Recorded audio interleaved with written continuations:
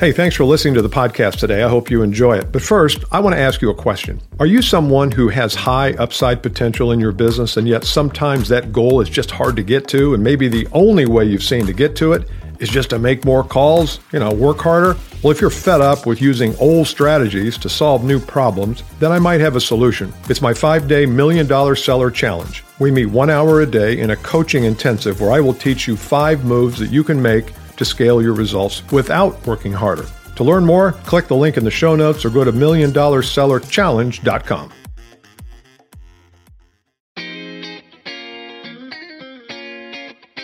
Hey, welcome back to the Bill Caskey Podcast. Last episode, we talked to Anthony Iannarino, and this podcast episode, we're doing the same thing. We're going to take this a little bit further. He talks in here about the power of writing and why the skill of copywriting, writing articles, writing down your thoughts is so important as a sales professional when it comes to communicating your value. Then we get into a little bit of discussion about what's the future of sales and what's the future of sales management.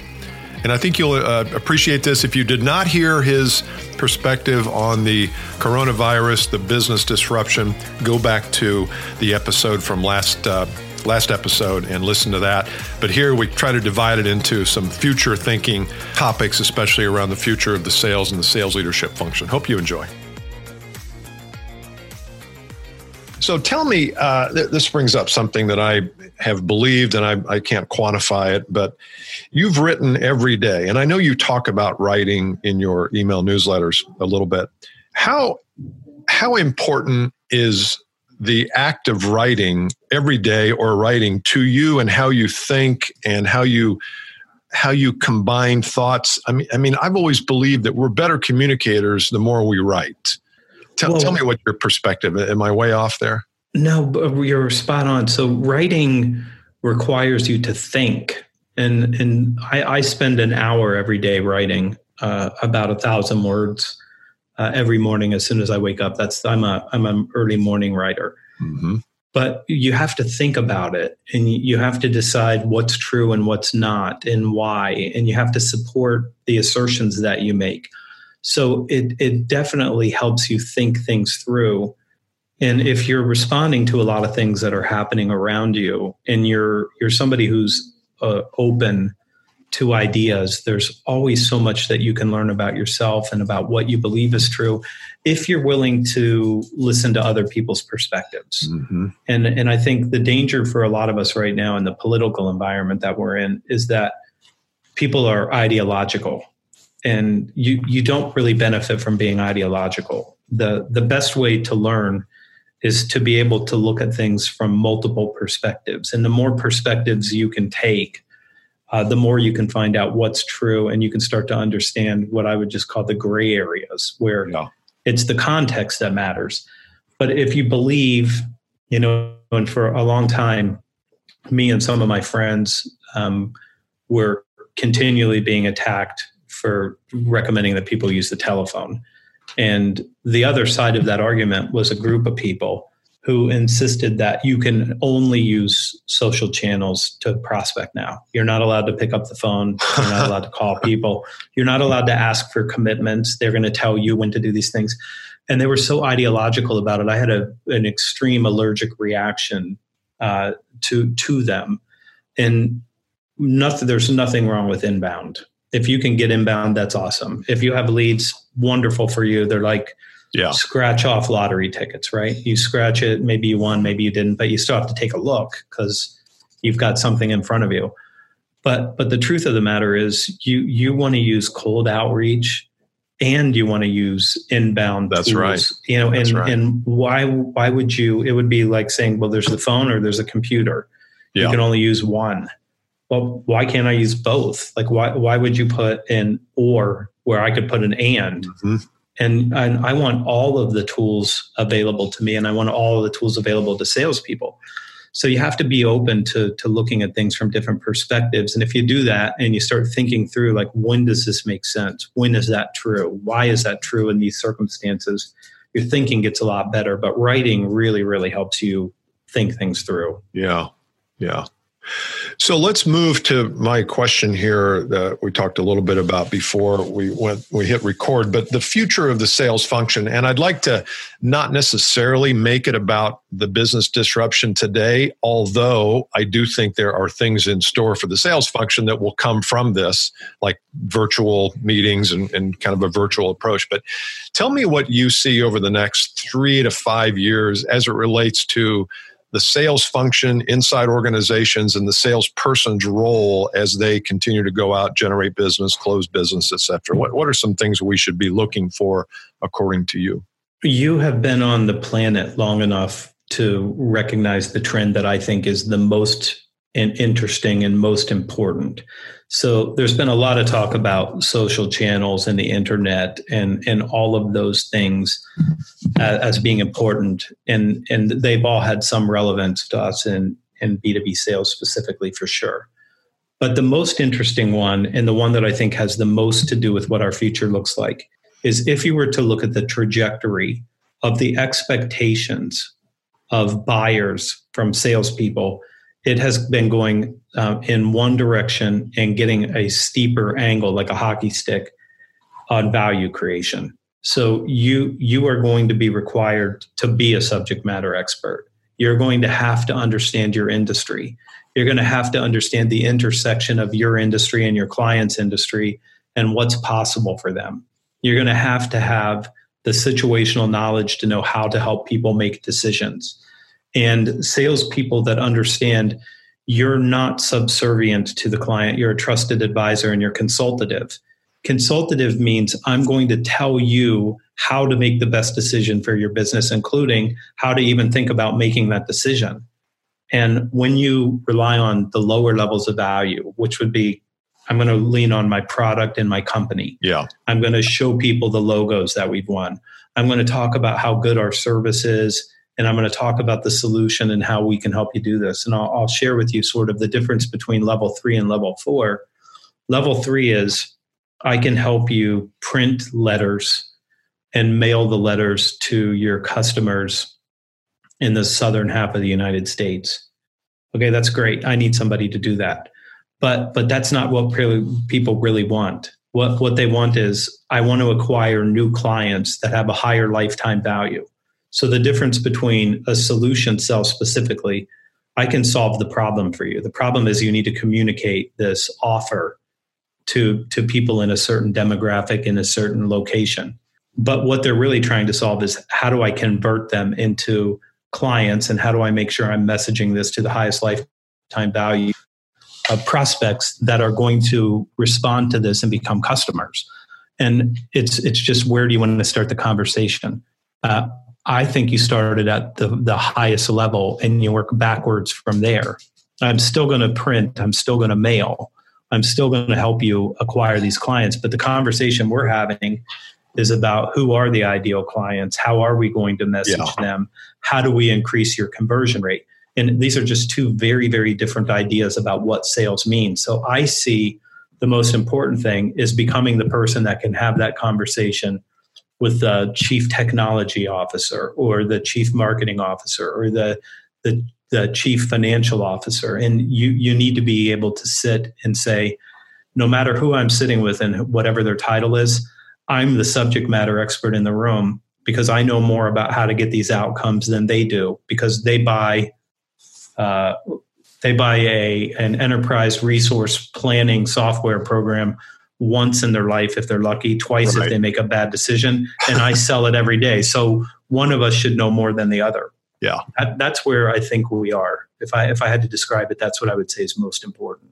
So that also, because as you were talking about that story about mailing, I think about one of my clients who's in the printing business and they're in the digital business, and when they run across somebody that wants to mail, as you say, in the southern half of the United States, they want to generate, a 0.5% return and generate $5 million.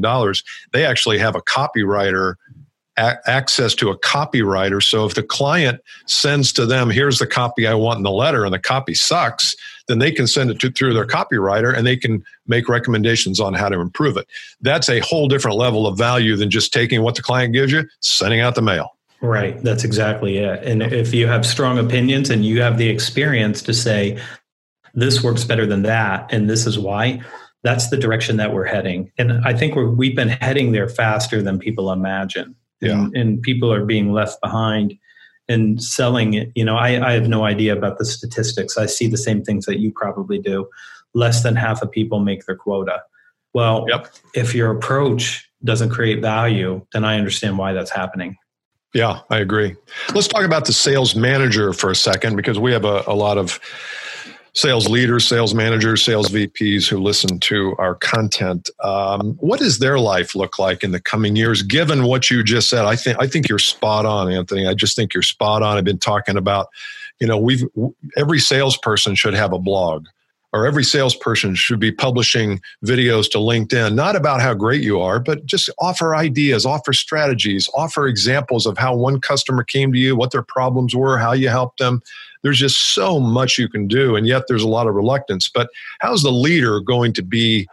How can they groom themselves to lead a team like this when they probably don't even know how to do it in many ways? Yeah, they're going to need a lot more help. But I'll tell you where the fundamental lacking is on leadership. We don't do much to train sales managers and sales leaders. And there isn't a role in an organization that requires a culture of accountability like the sales role does. And what I notice missing from most sales managers and sales leaders and sales organizations right now is just a lack of leadership when it comes to creating that culture of accountability. We work against the clock. So I will tell you a true story.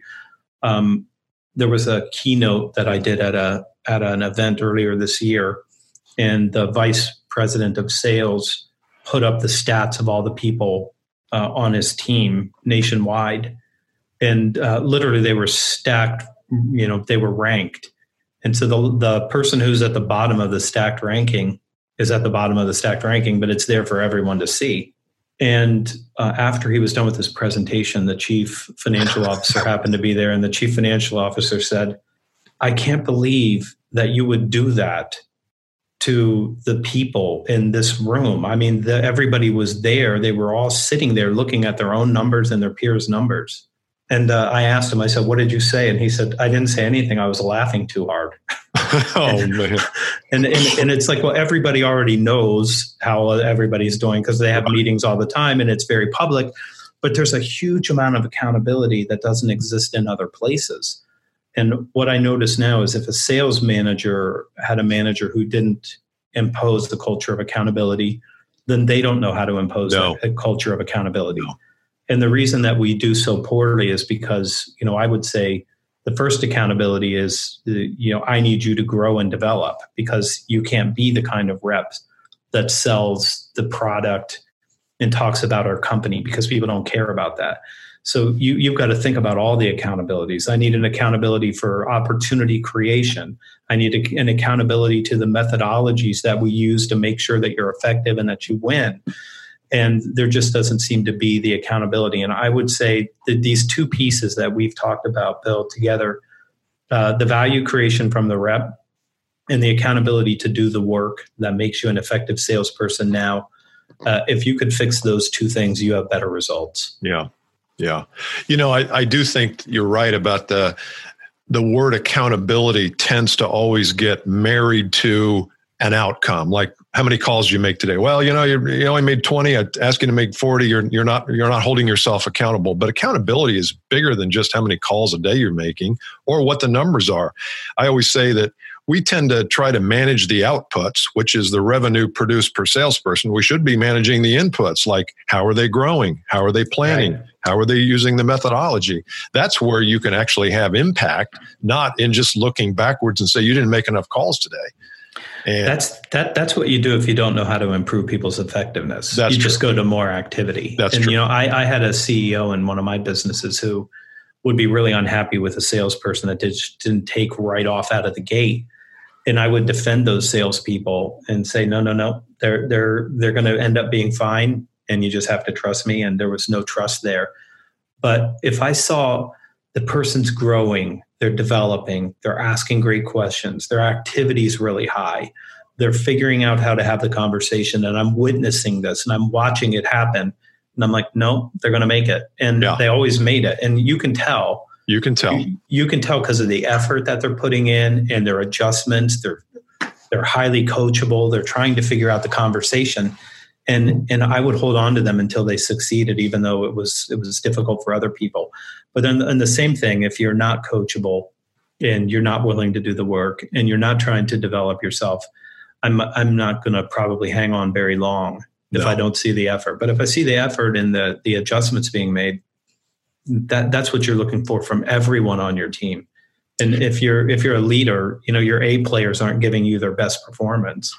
They're giving you the performance that gets them to the income level that they want to live on right now. Yeah. But if they can get to the number 4 spot out of 10, that person can give you something better. I guarantee it. It's just whether or not you're willing to push them to give you their best performance and to grow.